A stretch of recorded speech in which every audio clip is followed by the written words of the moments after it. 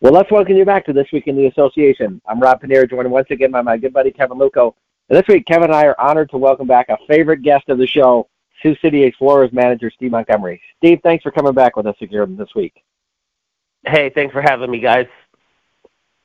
So, the big news, a couple of things going on with your club. So let's first of all talk about, you're going to be staying in Sioux City for a while. So I bet good news for the club out there.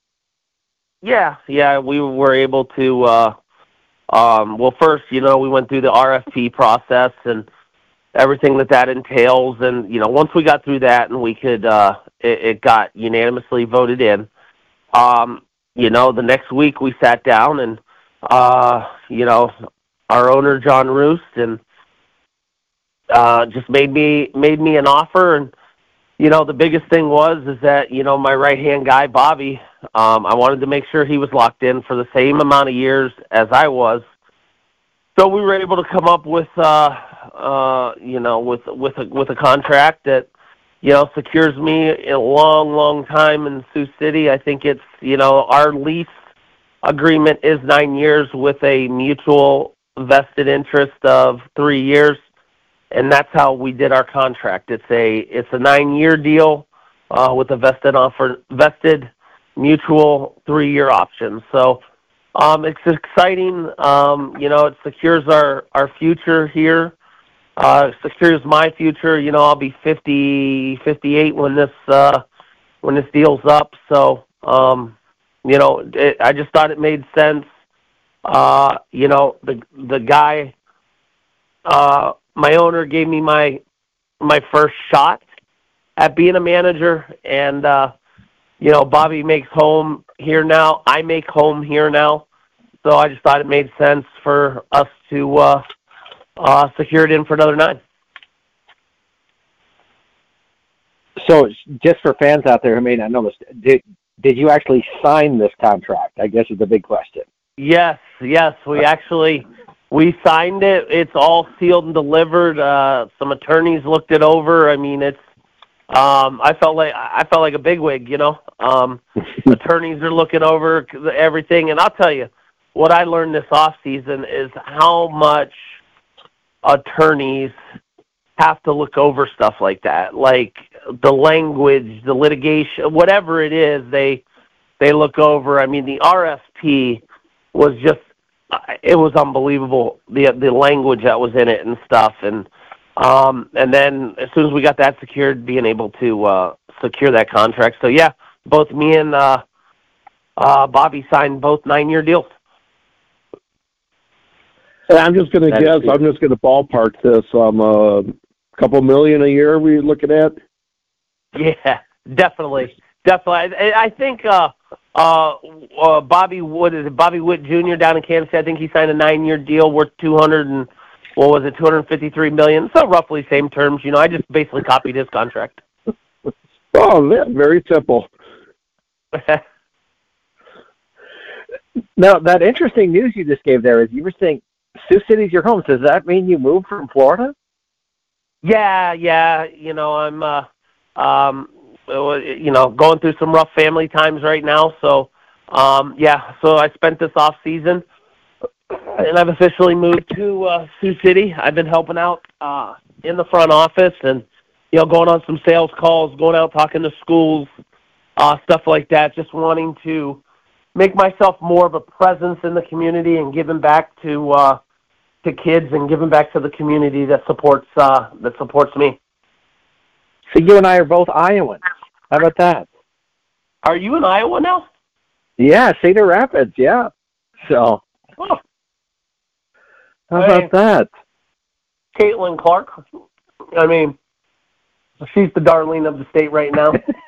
Yes, absolutely. I kind of got, my 9-year deal kind of got overshadowed by simply breaking the women's scoring record. Well, in some eyes, those of us in the know what the real news was. Right. Well, I mean, all of our media picked it up, but our league didn't pick it up either, so I can't really fault the media on that sense. Yeah, I'm curious, Steve. Bobby, I know, has been, you and him are like peanut butter and jelly, making sure you always get the best combination out there. What goes into choosing? Because they also had your hitting coach officially signed to a contract, and what goes into looking for the right hitting coach for you?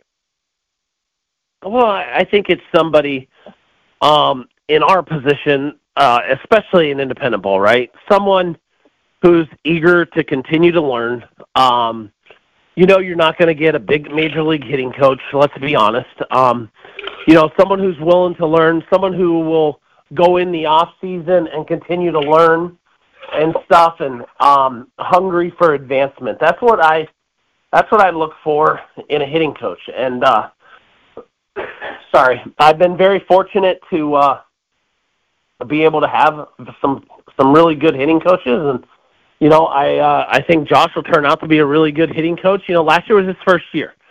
He came from the United Shores League, so obviously it's a huge step up in not only commitment, but the time you're spending at the ballpark, the level of player you're coaching and stuff like that, and it can be intimidating and stuff, and it's not cookie cutter. There's 20 ways to skin a cat. So I thought by the end of the year, he was learning our personnel, learning how to make them feel confident going into the game, making the necessary adjustments and stuff. And I just told him early on, just don't cookie cutter it. You may have to say, hey, I need your hands from a higher set, and he doesn't buy into it, but you can say it another way that gets his hands to be higher. And, I thought he learned a lot. And, as assistant coaches in this league, I was an assistant for 10 years. It's not like you're making great money. You're putting your time in for advancement. And that's the biggest thing I see with coaches in this league. They're wanting to advance. And, he's a young guy and he's hungry and he just fit the bill. Now, when you go ahead and sign this deal, I know that you've been available. A lot of other organizations have wanted you to come and manage there. I know you have a great deal of respect for John giving you that first opportunity as well. Was there any reservation about that, or you just thought, I'm a Sioux City guy and this is where I'm staying? When it came down to it, I just felt that I planted some, my roots here. I love my owner. I love working for him. New GM's very good, Tom Backmeyer. Our front office is doing a hell of a job this off season, getting sponsorships. Season tickets are up. So they've been working their butts off, and I just thought, why not here? Bobby lives here full time.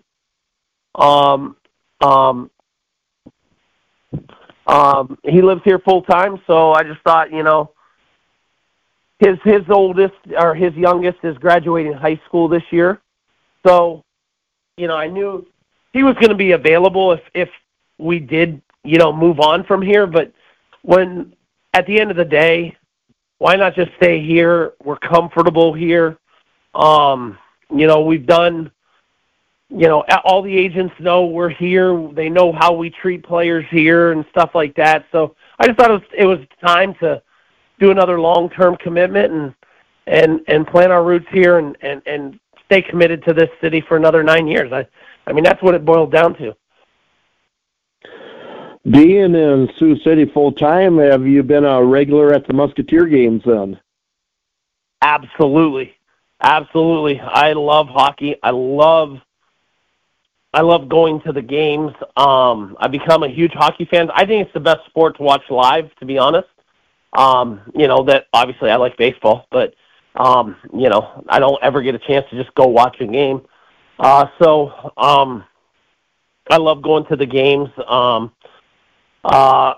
got a kid there. Name is eluding me, but he just scored the game winner on Saturday night versus Lincoln. I think it was his 31st or 32nd goal of the year. That's a lot of goals. Puts him only, 5 people that have ever done it in a Musketeer uniform. So, Yeah, I like to go there. On the weekends, you can find me there. There's no doubt about it. I'm sitting normally in section 105 or 106.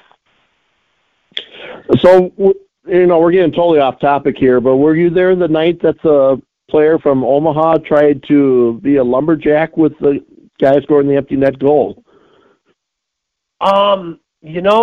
Yes, I was there for that. And then, I believe that's the night that they had a huge fight after that play, or something. So. I mean, I'm there for the fights. I mean, I'm just gonna be honest. I'm there for the fights. Like, I just wanna put in code reds all day. Like, go get them. I tell you what, though, a Musketeer player the other day on it was 3-on-3 overtime hockey, and boy, he blindsided a guy high, head contact, knocked him out cold. Felt bad for the kid. Lincoln ends up not being able to capitalize on a 4-on-3 in overtime, and I think Sioux City got a breakaway with like 20 seconds to go, and the guy put the biscuit in the basket. So, but there's been. I was also there when the guy got slashed with the skate overseas, and they did. He was a Sioux City Musketeer. And, Adam Johnson. Yes. So they did a nice memorial to him. They started the game with only 4 skaters. Thought it was pretty cool. So, a lot of tears that night for Musketeers fans, and that was way before me becoming a fan and everything, but it's just nice to see a tribute like that. Now, as a manager, I know you know how to fire your team up. So has Connor Ryan talked to you about going down in the locker room and doing the tradition of announcing the starting lineups and getting the Muskies fired up for the night? Well, I don't have that good. Obviously, I got a good relationship with Connor, but I haven't met the new head coach, Jason. I think his name's Docher or something. But when it was Luke Strand, me and Luke became really good friends, and I actually got to sit in when they were preparing for the Clark Cup final, and I got to sit in practice, and they were going over film and stuff, and he had a laser pointer, and we were going in, and it was kind of cool to see because I didn't know kind of how hockey was coached or, the plays or what you're trying to accomplish, right? Hey, just put the puck in the goal. I mean, that's how I thought of it. But it was neat to see how, they talk about rubbing on the hips, sending the puck in deep. You got to dig it out of there, and then you want to skate right off the things because when the puck's down deep, all the eyes are on the puck, and you're skating in from the top, and we got to make sure we're rotating so that we're not caught on an odd man out. So I thought it was pretty cool to be able to sit in on that, and me and Bobby sat in on it. It was like an hour, and afterwards I was like, Luke, that just blows me away that there's that much that goes into it. He goes, yeah. He goes, the same thing when I sit down with you and you're going over scouting reports with your guys. Like, it's just neat to hear it because it's out of your element. Now Luke's I believe he's the head coach at Minnesota Mankato now. So yeah, doing a good job too. When the extension was announced, he was the first one to text me and congratulate me and everything like that. So it's great to have people like that. But yeah, I haven't been able to get down there. I have gone to a couple practices, where they're just skating around doing some drill work and stuff like that. But actually getting in the locker room with the new coach, I have not. Well, I think you guys need to line that up where someday you go down there, wait till the bronchitis is gone, and they let you announce the starting lineup in the locker room because that needs to go out on Explorers Social because I think that would be awesome. Yeah, well, what I want to do, you guys will get a kick out of this. I've talked to Lloyd. Lloyd Ney is the owner of the Muskies. I want to tie in some charities and stuff like that, and I want to get in the goalie pads. And I want to, stop shots for charity. And, you got to pay X amount of dollars to shoot, let's just say it's $20. You get to shoot 5 pucks at me. Okay? And every puck I stop, the 20 plus, if I stop all 5, it's $5 or $10 a puck I stop. And then I get a charity behind me. And if you score, then I donate, X amount to a charity of their choice. I think that would be fun to tie the two organizations in together like that. Yeah, that'd be a great idea. If I lived down there, I would be totally up for that. Finding goalie skates, because I guess you wear a special a skate as a goalie. I didn't know that. He's like, yeah, because if a puck hits your toe, it's going to break it. I'm like, yeah, we need these So they've been looking for size 15 goalie skates. Those are just, I guess, hard to find. I'd imagine. Well, that's pretty exciting, getting involved in the community out there. Now, I know that when you were in Florida there, you had Tom Brady at one point as your neighbor down the street. So do we have a big famous Sioux City celebrity that you're neighboring with right now? Not really. It's pretty boring. Nobody famous, nobody, not too much to do. I mean, it's a smaller Midwest town. I go to the hockey games, and really work. That's basically what I've been doing. So I've been trying to get used to this snowfall and this weather, but everyone's telling me it's mild. So if it's mild, I'll go with it. Before specifically talking about the 24 season with you, how do you think living there year-round now affects your ability to recruit or anything? Does it have any impact at all? I don't think it has any impact at all. It's not like I'm calling and saying, hey, I live in Florida, or hey, I live here, or here. It's just basically I'm the manager for the Sioux City Explorers. So, sometimes they'll get into the talk of, what's there to do in town and stuff like that, and then you got to go into your spill about your town, but for the most part, it's very business-like approach, talking about baseball and what we can do to help further their career along.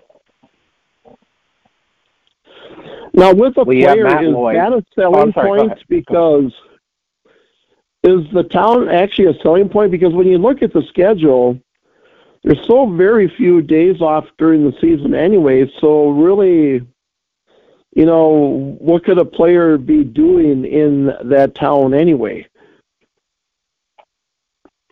I mean, the biggest thing that our guys do, it's obvious, is they go to the Hard Rock Casino, right? They go there, they play a little blackjack, they play a little slots, whatever they do.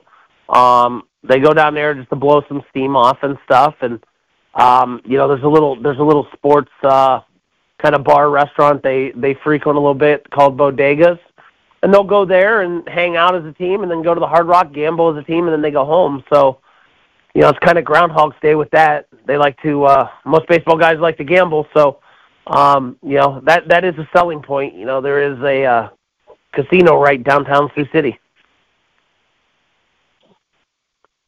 Now, spring training underway for Major League Baseball, Steve, and you and I have been talking about for 4 years. We're waiting for the big influx of players to be released one of these years. Are you anticipating that you're going to finally start to see a lot of guys available this year? No, I don't. Major League Baseball is cutting back from 180 down to 165. I think what you'll see in the league this year is a lot more Latin players. You're not seeing the American player wanting to play anymore. I think a little bit has gone into when MILB reorganized, started paying these guys year-round, started paying for their living, started doing all that the players kind of got spoiled. And there was a lot of times, if you followed us back in a long time ago, whereas when these guys came to independent ball, they were getting treated better than when they were getting at the minor league level. It used to be, hey, you got 3 days in a hotel, and then you had to find your own living. Now it's not like that. They pay for the living. I mean, A-ball guys are making $2,500 a month, and as we know, $2,500 a month in our league is a lot of money. So, a lot of the American players aren't playing no more. I think you're going to see a lot more Latin players in the league, which is just going to mean a lot more work on our front offices because, visas, and obviously they fly over here.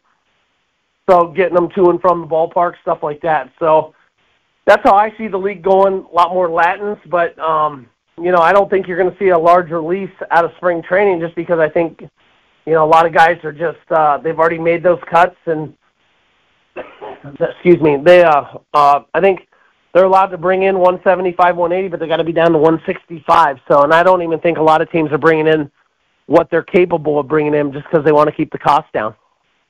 They've incurred so much more cost. That's what is lost in the whole equation.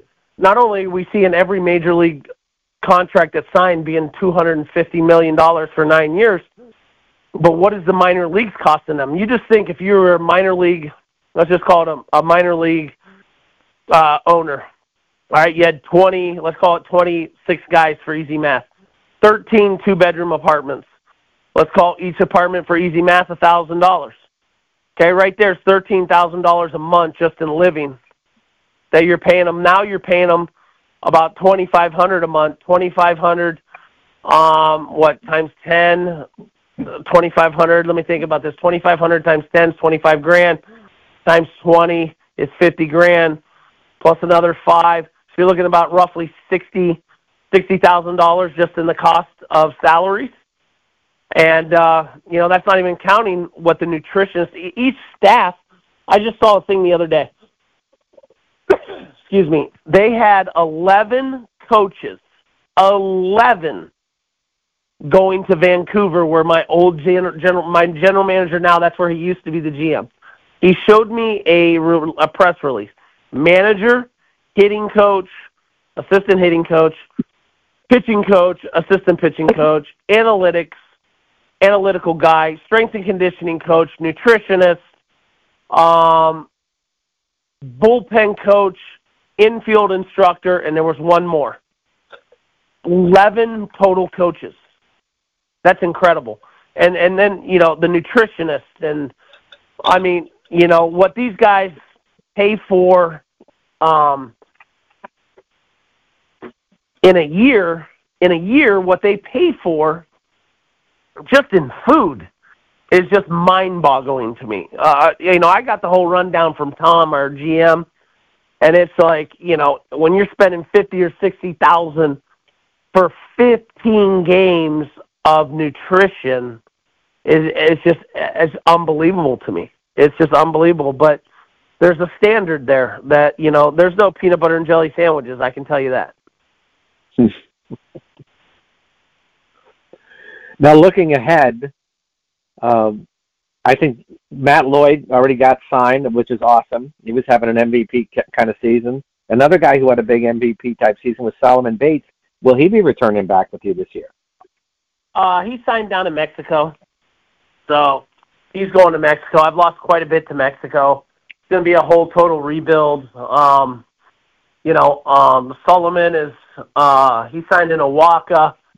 I think Austin Drury signed in Durango, Sean Rakuski in Puebla, and there's other ones I'm missing. So they've all signed, and good for them. They're getting an opportunity to make some more money and to further their career along. So we wish them all the best, and if something happens, we hope that we'll be their first calls. I'm mind-boggled how these guys, how you can sit here and not tell me that there's 13 other guys that are better than them in AAA for each organization. You can't sit there and tell me that. And it's just very unfortunate that these guys can't get another shot. I've done nothing but call major league organizations on behalf of them, and to no avail as of now. So we're just hoping that maybe something pops here, maybe an injury or something in spring training where these guys can get another shot in minor league baseball. Wait a minute. You having to do a rebuild? That never happened before, I don't think. Yeah. Isn't that like every year you have to do that? It's every year. We're not fortunate enough to be able to keep our guys 7-8 years like other teams in our league. Normally if he does have success or anything, we're trying to progress them along. I mean, that's our job. So our job is to get these guys another opportunity. Not have them in town for 5-6 years. We've had a couple of those, Michael Lang, Nate Sampson, to name a couple, and we were very fortunate for that situation. But, those days are far and few between for the Sioux City Explorers now. More managers, Steve, are reaching out, signing guys early. I mean, I'm stunned how many players George has already signed in Kane County. You've had a few signed so far. Are you seeing yourself being more active early on to try to get players signed, or just whenever they're available, you're just signing guys as they kind of come available to you? Well, I mean, we had to, with the new contract, the way it's designed, these guys are free agents outside the league every single year. So we can have a guy under contract. It used to be where we had them under contract and we had their option year, and then we could sign them back and no one else could touch them. That's not like that anymore. They're free agents. They're free agents to Mexico. They're free agents to other leagues. So, you had to be a lot more aggressive in signing your product early and getting guys under contract. I think that's why you're seeing so many teams and people signed already, is so that they get them under wraps and can start building for the 24 season. How are you feeling about where you're at this point? Well, I'm highly athletic on my infield. I think we're going to have, a little tidbit session here. I think John Nagowski will be back. So, that's arguably the best defensive first baseman in the league. And then I basically have, 3 shortstops that'll be patrolling the infield at some different positions. I got Lingua, I got Schumpert, and I got Delvin Zinn. So I'm hyper athletic on my infield, right? And I have Oda coming back to play the outfield.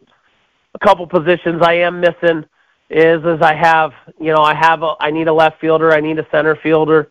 I'm not sure if Chase is going to come back or not. It's according to his family situation at home and everything. But, those are the 2 positions we are looking for right now, is 2 outfield positions. And, I do have, I have Ortega. I got Daniel Perez signed, so, and I got Jimenez. So I like where I'm at right now. I feel like I'm a little ahead of the game offensively. However, when you look at the arms, I feel like I'm behind the 8 ball a little bit because, excuse me, I just don't. I'm young off the mound, and I want to find some AA arms to kind of give us stability, and moving forward, and give us some leadership down there. So, that's what I'm looking for now. But like I said, it's very, very hard to find. One of the guys you mentioned, Delvin Zinn, I think is an interesting case, as he's a magician in the field. But, I mean, let's be honest, the batting average wasn't there last year. Is there an onus to work on him to get the batting average up and to get the on-base percentage up? Because he has excellent speed if he can get on base. And do you see him put in the extra work needed to get to that next level in his progress? Well, I can tell you this. I called him in October, right, when we started working on the deal, and I said, "What are you doing?" He's like, "I'm actually hitting right now." And I mean, this is October, so I know he's going to put in the work necessary to kind of change it. And like I told him, I said, you'll change a game with your on-base percentage. Forget your batting average. It doesn't matter what your batting average is. You're going to change with getting an on. I told him, I said, if you have a 400 on-base percentage, you're going to steal 100 bags. That's all there is. You'll steal 100. And he's like, really? You think so? I was like, yeah. I mean, you hardly ever get caught, and with, we have a chance. We have a chance to steal quite a few bases. I mean, you got Schumpert, who has stolen, I think, 28 down in Cleveland, Zinn 20-some, Lingua 20-some. So we have a chance to have a lot of guys who can run in our lineup. That's kind of gotten back to our roots a little bit. And, we just got to worry about our on-base percentage. And I think Delvin, you always see this. You always see that first year in independent ball, like, oh, it's independent ball. It's not going to be any good. I'm going to come in there and dominate it. I don't think DZ felt that way, but you've seen it so much as a manager in this league for so long. You've seen everything. So I think DZ went into the offseason where he feels like he has something to prove. And, maybe not only to his teammates, but to himself. And I think he's poised to have a big year this year. I think you make an interesting point there because we've seen it, between the three of us, all the baseball we've watched. A lot of these guys do come in the league and they make, a little bit of an impact, but there always seems to be that curve between the first year they're decent, but then they just find that little something, and the next year it just seems like they take off and become a guy that either gets signed or becomes a dominant player in the league.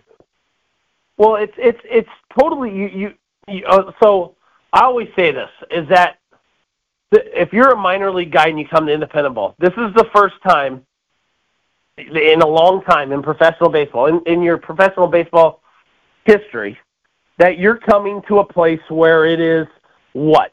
You are playing the game to win the game. You're not playing the game to develop. You're not playing the game under your organizational rules. You're playing the game to win the game, okay? And that's big because I tell my guys all the time. My guys sometimes will say, oh, walks are bad. Walks aren't bad. Walks aren't bad as long as you can strike a guy out. Why are you going to give in to, let's say, for instance, a Drew Ward? Are you going to give in to Drew Ward 2-0, or are you just going to pitch around him and then attack the next guy? So there's a lot of thinking that happens in independent ball that doesn't happen in the minor leagues, where you're going out there and you're pitching. You're pitching in Double-A, but you're pitching trying to get up to the big leagues and make a lot of money, and you're not going to do that by walking a guy and then inducing a ground ball double play. Okay, because they're going to look at that walk and be like, oh, well, that's a bad thing. Whereas in independent ball, you're like, you play the games to win the game. How many times do you see at the major league level a guy get pitched around and then set up a double play, and then he gets the double play? You see that quite a bit. Now, correct me if I'm wrong here, but you're the longest tenured manager with your team. Isn't that right now? With the current team? With your team, yeah, you're the longest running. Isn't that right now? With their active team, yes. I mean, George has obviously been doing it since 2003, 2004, but then he went to King County in 2021. But yeah, in their active town, yes. How about that? How does that feel? Oh, I feel old. That's how I feel. I mean, I'm turning 50 years old here in like 2 days, so it just means my clock's ticking, and I'm not getting any younger. 2 days. Wow. So what are we going to be doing for your birthday now? What's going on that day? Nothing. I'm trying. I got like bronchitis, pneumonia, as you can hear. I don't know what I got going on right now, but I'm just trying to get healthy. That's all I'm trying to do. I'm on the disabled list right now. It must be something with people turning 50 because my wife was on a cruise and she got sick, and she's been sick ever since she got back. She turns 50 in May. So maybe it's that 49 wall where the health is starting to go a little bit. Right, that 50 flu. Oh, man, that's a tough thing. And I got to know this. Oh, I'm sorry. Go ahead. No, all my buddies and all my friends in Sioux City, they're all older than me.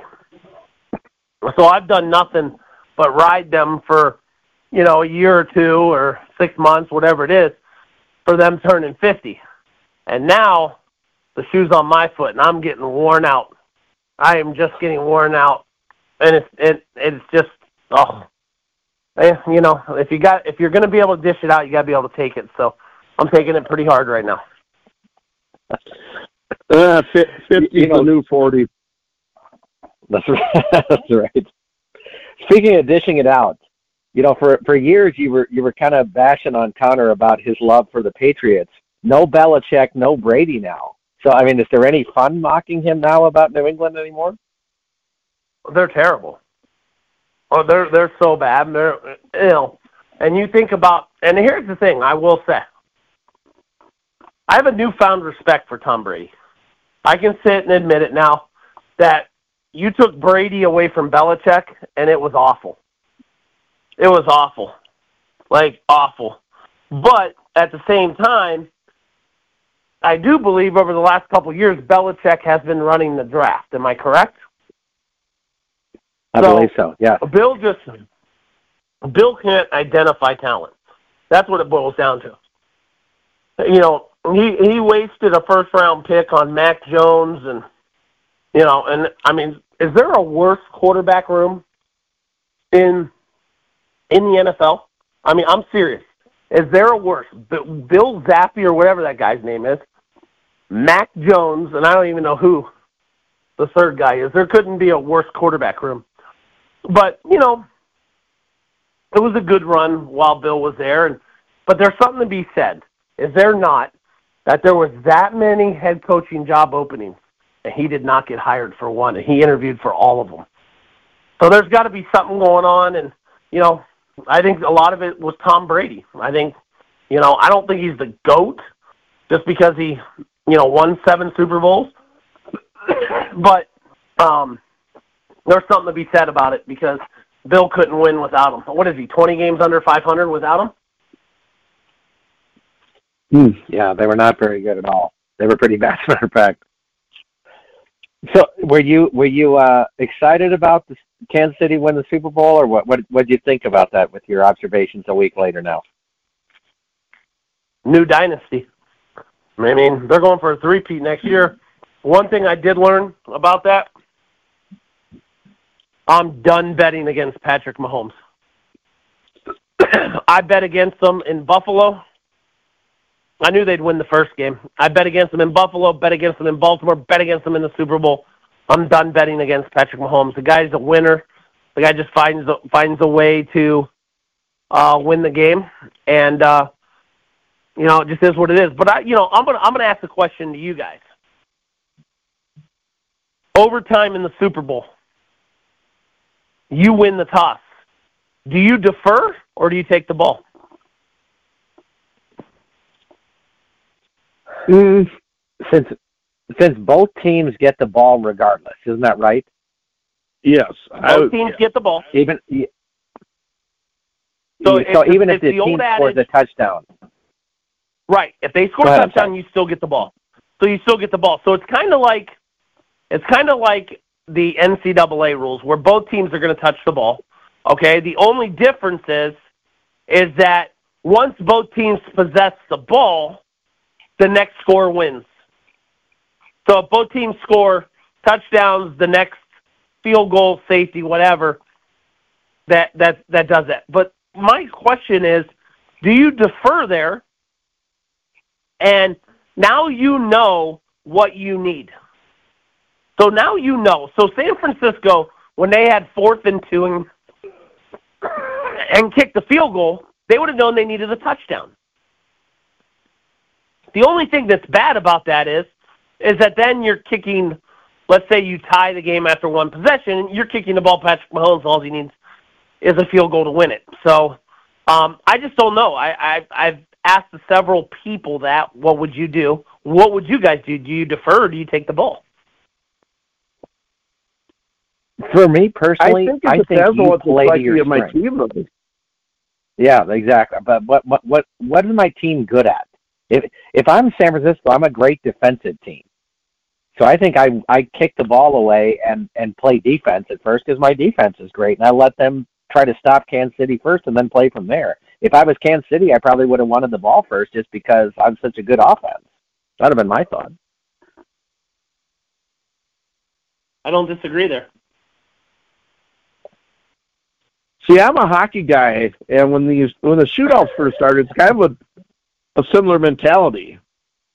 At first, teams wanted to have the other team shoot first. And then that kind of changed. After a while, they wanted to put it more in the hands of their goaltender, and they wanted to shoot first if they had the choice. So, right. I guess it's all in what you believe in. Yeah, good analogy, by the way. Were you surprised? I mean, Baltimore, everybody thought was going to be the team to go in the AFC, and it looked like they kind of gave away that championship game. So were you surprised to see how the playoffs worked out? Yeah, I was. I thought Baltimore was the best team, especially how they went in and dismantled San Francisco in San Francisco. So, yeah, I was a little surprised there, but, you got to credit the Chiefs, man.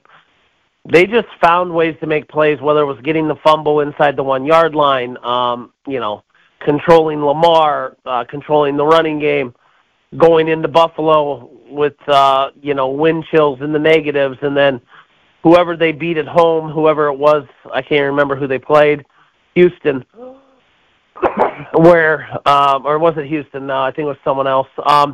But they went and, it was like one of the coldest games in NFL history. It's incredible what Patrick Mahomes can do, and got to credit Andy Reid for getting pieces of the puzzle together. And I can remember probably halfway through the NFL season, everyone was writing them off, saying the wide receivers were dropping too many passes, this, that, and the other. And they kind of figured it out and figured out what made them successful, and found a way to get another ring. Well, aren't you going to give total credit for Kansas City winning to Taylor Swift? I mean, come on, Steve. Wasn't she responsible for them winning it all? Yeah, she's responsible, all right. I'm not a big Swiftie. I'll just say that. Yeah, I'm with you. I'm with you. I just don't. Good for him if he's happy. And she's happy. Good for them. But just not a huge fan. I think she could use her platform in a lot better ways than how she does it. So let's talk some hockey with you, since you told us now that you're a big hockey fan in person. So who you liking that right now? I like Edmonton. I think they rattled off 16 in a row. You got to like Vegas. Boston, out east, they're looking pretty good. Tampa Bay, but I think ultimately the championship is gonna run through Vegas, Edmonton, Vancouver, and maybe mix in a King, the Kings maybe. It's gonna definitely run out west. I think the Stanley Cup will be won out of the West. It's just a matter of who can go through that gauntlet and come out of the West. I think the West out-talents the East by a long shot. Yeah, interesting. I think so too. And give us your Major League Baseball preview. Who are you liking this year? Okay, there's a team. They spent like $1.2 billion. What's that team? Oh, yeah, the Dodgers. Jeez. Are you serious with that, what they're going to have? And then when Shohei can pitch, now you're talking about having the long-haired kid from the Rays. You're going to have Shohei, and you're going to have his buddy from Japan. Oh, my gosh. And you got Mookie, you got Shohei in that lineup. Mookie's playing second base because they really don't even care about defense anymore. They don't even care. They're just like, you know what? Let's just throw the best lineup out there and let's just beat you 10-0. It's going to be, there's going to be huge expectations, and it's just, can they live up to them? They got the best roster, and it's not even close. And can they live up to those expectations? And Shohei's not gonna throw this year. He is coming back off his second Tommy John, but they're gonna put the bracket in there, and everything's gonna be fine. But I mean, that lineup is gonna be really good. You got Walker Buehler back. Jeez, man. I mean, I just don't know how in a series they're going to be throwing out a possible Cy Young winner 2 out of every 3 games against you. So I think they could seriously approach the all-time wins record. I think that's by the Mariners. I think. Right. Isn't it 118 or 121 or something like that? Yeah, I think 119. Yeah. 119? 116. I think they could. 116, I think. 116. I think they could approach that. I really do. Sad that you can already kind of look ahead and go, well, it looks like they're clearly going to be the World Series winner, and everybody else going to be playing catch up all season long. So. Mhm. Now that doesn't mean, though that a team can't mortgage something in the middle at the trade deadline to narrow the gap, right? I always say this: it's not the best team that wins every year that has the most talent. It's the team that plays as a team, right? And I always say, when you get too many Chiefs and not enough wigwams, you don't have a good team. If you don't have someone that's willing to cut down their swing with a runner on third base, hit a ground ball to second base to get that RBI, and they're trying to be the Chief and hit the ball out of the yard, sometimes that doesn't work all the time. Sometimes it does, sometimes it doesn't. But the best team with the most talent doesn't win every single year. So it'll be interesting to see what teams come out of nowhere this year. Obviously, Houston, they're always going to be there. Texas, going to be another good team. But losing Scherzer for an extended period of time, that's going to hurt them a little bit. But it's not a sprint; it's a marathon. So, we'll see how it all plays out. The other team, the team I'm really interested in seeing is the Angels, because with Ron Washington's energy now as a head coach, the guy's 75 years old. He looks like he's 20. The amount of energy he exudes. I thought that last year when you watched that team play, they had all the talent in the world. They didn't play hard. Well, if there's one thing that Ron Washington's going to demand, and that's your ass is going to play hard. And I think you'll see a new team next year, and that's the team I'm interested in seeing play this upcoming MLB season. Don't you guys think, though, that with the Dodgers as good as they should be, okay, predictably, they're going to steamroll the NL West. And come September, they're not going to be playing very meaningful baseball. Do you think come playoff time, sometimes we've seen it where a team will come into the playoffs, they've had to battle their tails off just to get in, and they're on a roll.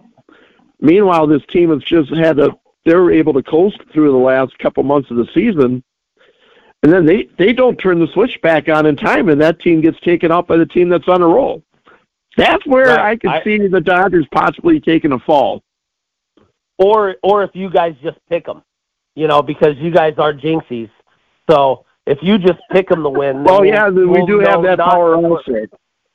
Yes, you have that power of this show that if you pick them, then, But I agree with you, Kevin, in that regard. The one thing I will say, though, is that I couldn't agree with you more in our league when you're playing that meaningful baseball down the stretch, like so many of us were last year, right? I think Kansas City kind of, they didn't have anything to play for like the last 2 weeks. They knew they were in, and then it was us, Sioux Falls, Lincoln, Fargo, all battling for those last, 3 playoff spots. There was a lot of meaningful baseball being played there. But at the major league level, come September, right? You get the September call-up, so you get your roster to 40, right? I think that's a time where you can, you think about it. They've been playing since April. They probably need a day off or two, right? So I think that's a time where you can utilize that time to kind of get them a blow. Our rosters don't allow that to happen. I would have loved to give Matt Lloyd a day off last year. I would have loved it. And I'd have loved to give Vince a day off, or I would have loved to have been able to call up someone and give Solomon a start off, right? And give him a start off, just let him catch his breath. But you don't have those luxuries in our league, where at the major league level you do. And I think that's a huge advantage. So, but there's a little bit of, I'll buy into it a little bit, Kevin. But at the end of the day, these guys are the elite of the elite, the most professional, the best professionals that the sport has to have. And if you're not playing game one the same way as you're playing a playoff game, there's something wrong with you, to be honest. I mean, I know the playoffs have more pressure, but pressure, I always say, is a byproduct of being prepared. If you're not prepared, if you walk in right now, if you had an algebra test, or let's just say a calculus test tomorrow for both of you, and I said to you, you know what, we're gonna put you in a calculus test tomorrow, and we're gonna put the results online, and if you get above an 80%, you win $1 million. Okay, you get above an 80. I would think you guys aren't going to be prepared for that test, right? So you're going to go in there, you're going to be nervous, butterflies are going to be rolling, you're going to be guessing, you're going to be doing all that and everything. That's not being prepared. But if you have prepared yourself from day one to be at that at bat or in that situation, pitching and stuff, I don't think you should be nervous. I don't think you should be, there's no switch you need to switch. You just go out there and do your job. And that's why I always say, I do interviews with my local media and stuff, even with you guys.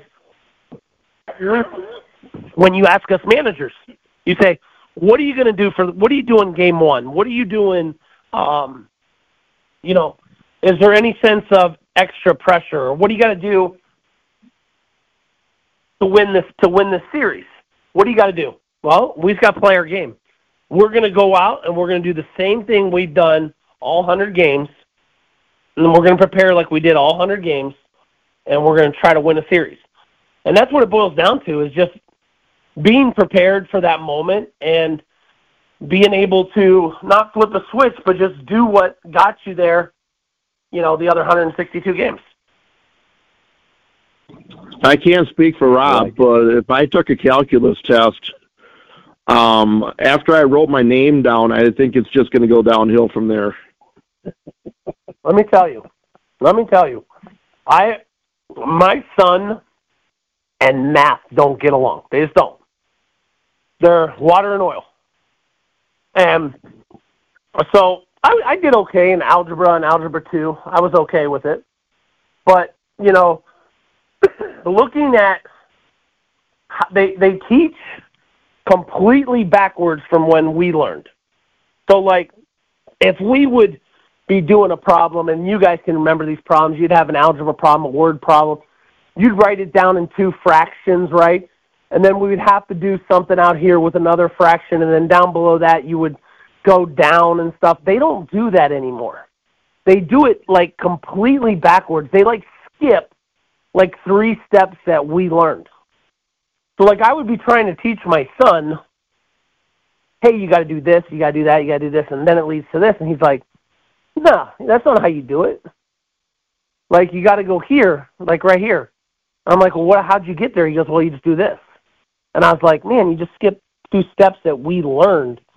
And so it's just all, I can't even imagine what calculus is like. I never took it, never want to take it. I don't like solving problems that really you don't know the answer to anyways.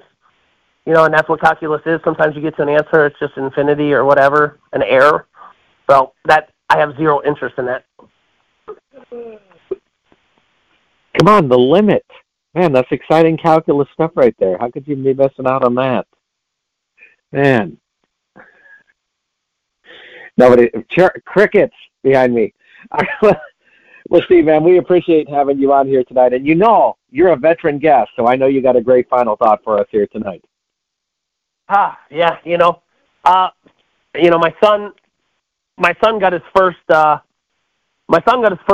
college outing today, and I'll tell you, I was in the condo today, and he's a sophomore for Oregon State, and they had played 3 games. He hadn't gotten into any games yet, so I'm nervous for him, right? And I'm like, hey, you're going to pitch today. I know you're going to pitch today, blah, blah, blah. In the back of your mind, you're being a coach, right? But you're also trying to be a dad, and you're also trying to show him love and support and everything. And I'll tell you, they were playing the University of Minnesota today, the Golden Gophers, and it's 1 out in the 6th inning. Guy walks a guy, and they go to the mound. And the next thing you know, he's jogging in. And I'll tell you, how I said there's butterflies and there's all of that? My butterflies were rolling because, here he is, his first Division I appearance, and, he went in there and handled his business. He threw 1 2/3 innings, no walks, no hits, a strikeout. I couldn't be more proud today of my son and what he was able to accomplish. And, now they're on an airplane right now flying into Dallas, and they got Texas Tech Wednesday. So hopefully they get it done against Dan Vaughn's vaunted Wreckham teams. And then they have a big top 5 matchup on Friday against Arkansas. So, I'm glad he's getting to experience that kind of stuff. And, at the end of the day, we are fathers, and, and we want our kids to do good. And it was just great to see him go in there and do the job. Fantastic early birthday present for you. That's what we like to see. Yes, it was. Steve Montgomery, thanks for joining Kevin and I this week. Hey, thanks for having me, guys.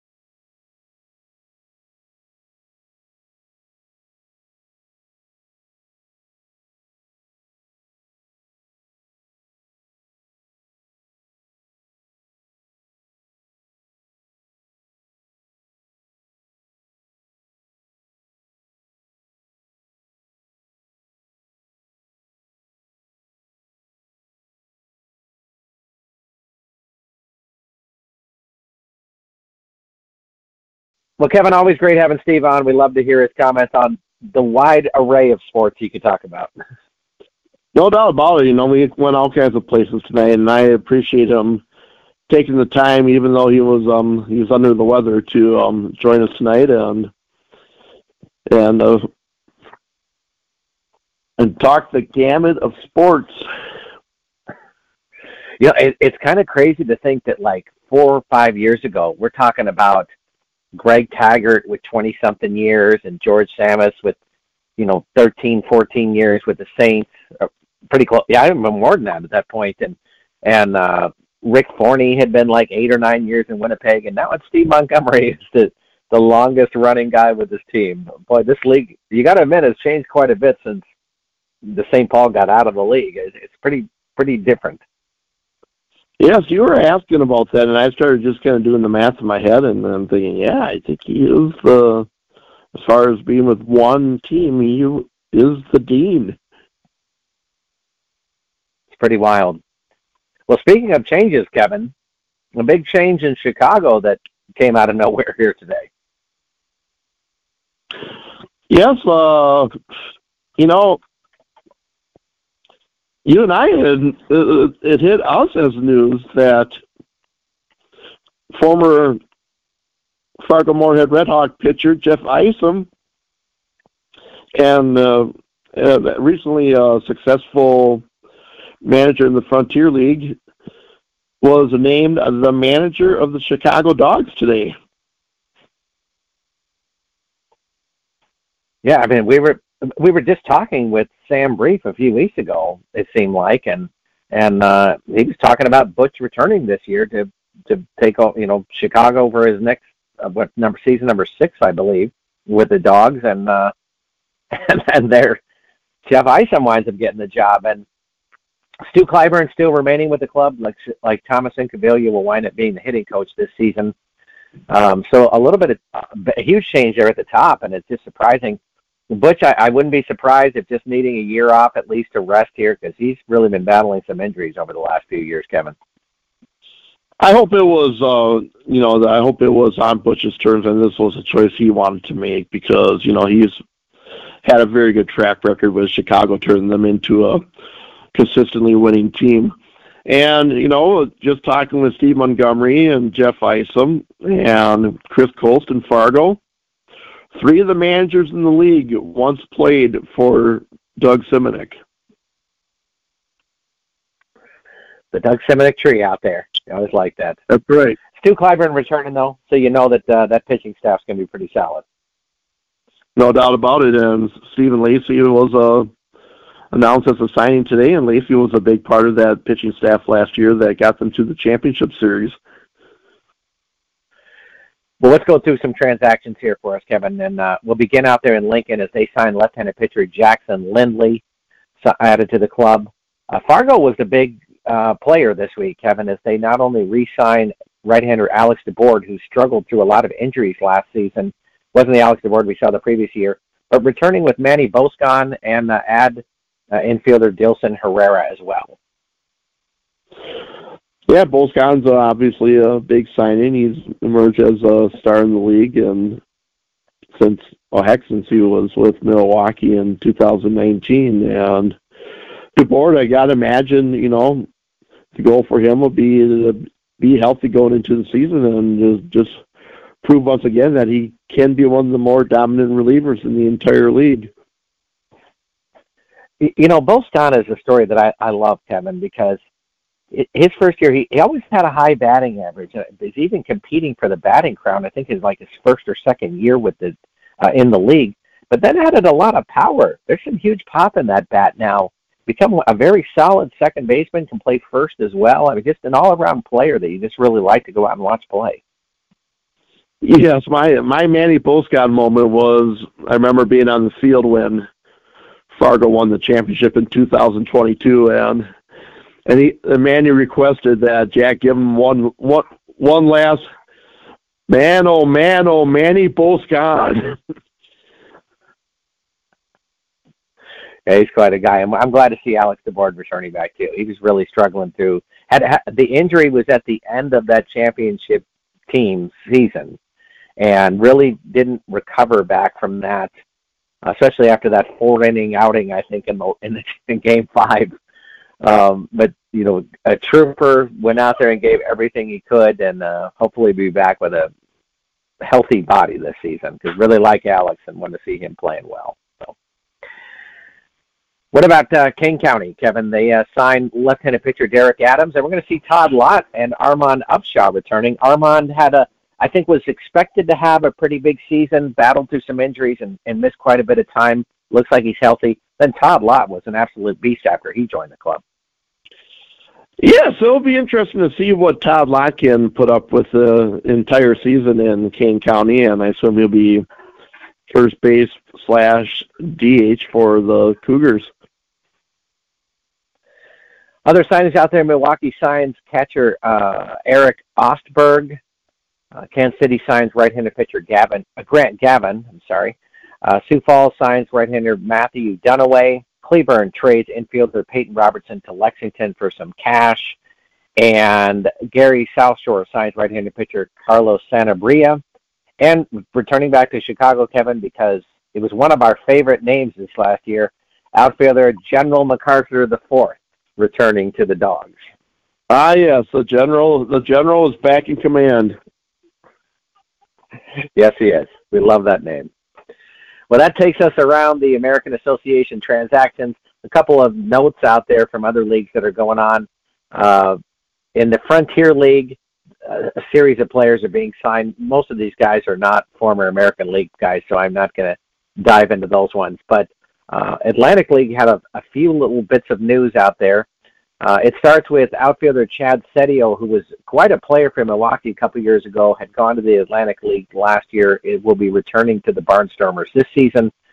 Then the Lexington Legends, Kevin, I don't remember what name they went with last year, but it was clearly a fail, and they decided to go to the Legends, returning to that name this season. It was the Counterclocks last year. Oh, that's right, yeah. Whatever that was supposed to do for us. So, you're right. And the Lancaster Stormers, I think they were the Barnstormers or something. They were. Last year, decided to cut off Barn and go with a new logo for this year. So I guess we're looking for more jersey sales or something, get people to have to buy team stuff. That's always the plan. I think that takes us around, Kevin. So what do we got for a Well, we do final have thought? news. Right. We do have news out of Sioux Falls today. The Canaries announced that they entered a partnership with Smithfield Foods and naming rights for the playing surface at the Birdcage. So that begs the question, is it going to be called Smithfield at the Birdcage? Or I don't know, what are we looking at here? That's a good question. We're gonna have to get the skinny there from our buddy Tanner Hoops. He might probably knows. You know, like they have like what was it, like Mercy Field at Lewis and Clark Park? Will it be? I mean, Smithfield Field. It just sounds repetitive. I think you could just call it Smithfield at the Birdcage. I think that would be the perfect name. So we'll see what happens. All right. Well, Kevin's got his say in there. And even if they had already decided to go with that, Kevin, we're going to say that they chose it because you said so. We're going to make that the historical fact of the matter, I think. Yeah. You know, I'll roll with it. Who are we shouting out to this week, Kevin? Well, we alluded to it earlier, but I wanted to give a shout out to Butch Hobson, because if this was indeed his last hurrah in Chicago and in the American Association, Hobson was a guy that obviously he was a player's manager. The guys loved playing for him, and he was a character in the game. And I hope that if he has chosen retirement, I hope he has a very peaceful and relaxing retirement, because he's just given a lot of himself to the game of baseball. So, so that's my shout out this week, Butch Hobson.